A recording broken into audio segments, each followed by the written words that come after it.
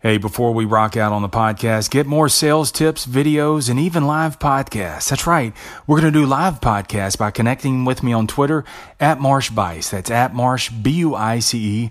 And dude, I look forward to connecting and learning from you right there. Now let's get on with the show. At 80 years young, Hall of Fame and Director of International Basketball for Nike, Coach George Raveling says that he has a choice to make every single day. He has a choice to make, either contribute to society or just be another statistic. And at 80 years old, he could do what most 80-year-olds do. They just sit back and wait for their day to die. But instead, he chooses every single day to be relevant. And relevance, he says, is being able to contribute, being adaptive to the environment, to the ever-changing landscape, and continue to play his part in it. Coach has 5-year goals. Yes, at 80 years old, he has 5-year goals where every 5 years, he's constantly reinventing himself. And the way that he does that is he stays informed with what's coming in the future. He's well-read. He reads also about subjects about artificial intelligence, and he hangs out with people who are way younger than he is. He says, why hang out with people who are my age or even older? Because they're so rigid. They're so stuck in their thoughts. They're so adamant about talking about yesterday and what they've done that they're so blind to today and the tomorrow that's coming. So Coach, every day he inserts himself. He contributes not by saying, hey, remember me. Remember all of my accomplishments. Remember all the games that I've won. Remember all the teams that I've coached. Remember also that I was the guy standing behind Dr. Martin Luther King when he finished the I Have a Dream speech. Yeah, Coach was standing right behind him when he finished that amazing, monumental speech, one of the greatest speeches ever given. And Coach was there. He was standing behind Dr. Martin Luther King. And when Dr. King finished the speech, he turned around and he was folding up his notes. And Coach just offhanded said, and he was then a young boy, of course, said, hey, Dr. King, can I have those notes? And Dr. King handed it to him, wasn't even thinking about it. Coach doesn't run around saying, hey, I have one of the most important documents in history. No. He didn't say, hey, remember me. No, Coach stays relevant. He didn't even talk about it. As a matter of fact, he put that speech in, for years it was in a box in his basement, and finally he put it in a vault. See, Coach realizes that relevance is for the living.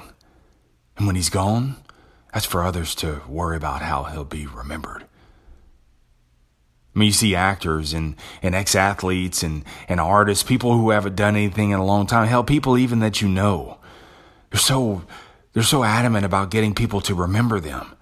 They talk about what they did. Or to stay quote unquote relevant. They'll do something controversial to be remembered, to be talked about again. That way their name gets brought back up in the news. They get talked about again. They're so desperately trying to be remembered.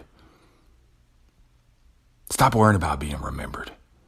Instead, focus on being relevant.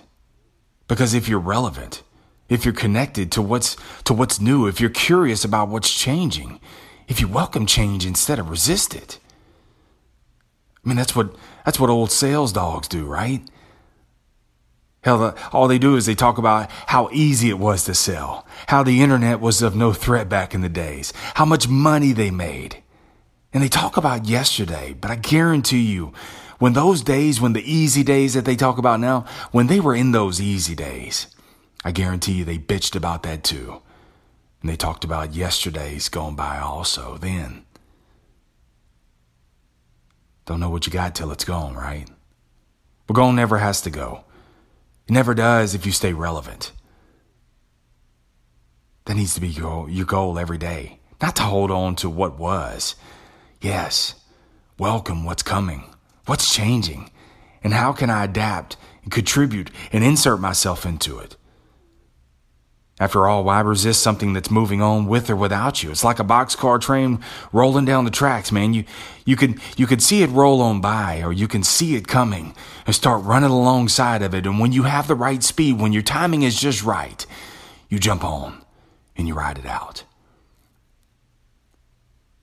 For me, sales is drastic. In 20 years, dude, Sales has drastically changed, and I love it. I love it. I love the fact that it represents a new challenge every single day. And when I've adapted to it, guess what? I'm going to have to reinvent myself. I'm going to have to readapt to things that are changing now.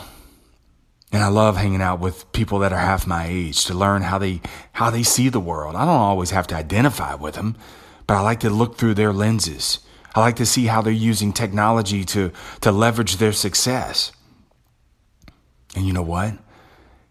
As I pass by going from one curious moment to the next, I see the old car guy sitting there, playing on social media, watching other lives pass by, waiting for an opportunity to come to them.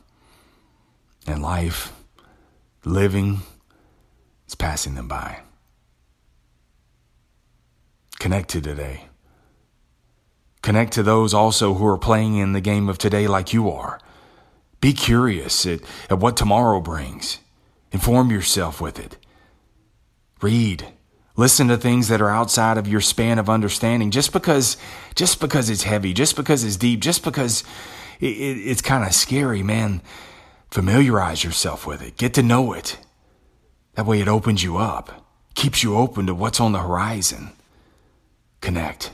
Be curious. Contribute. Be relevant. Let someone else worry about remembering you. I'll see you next time on The Sales Life.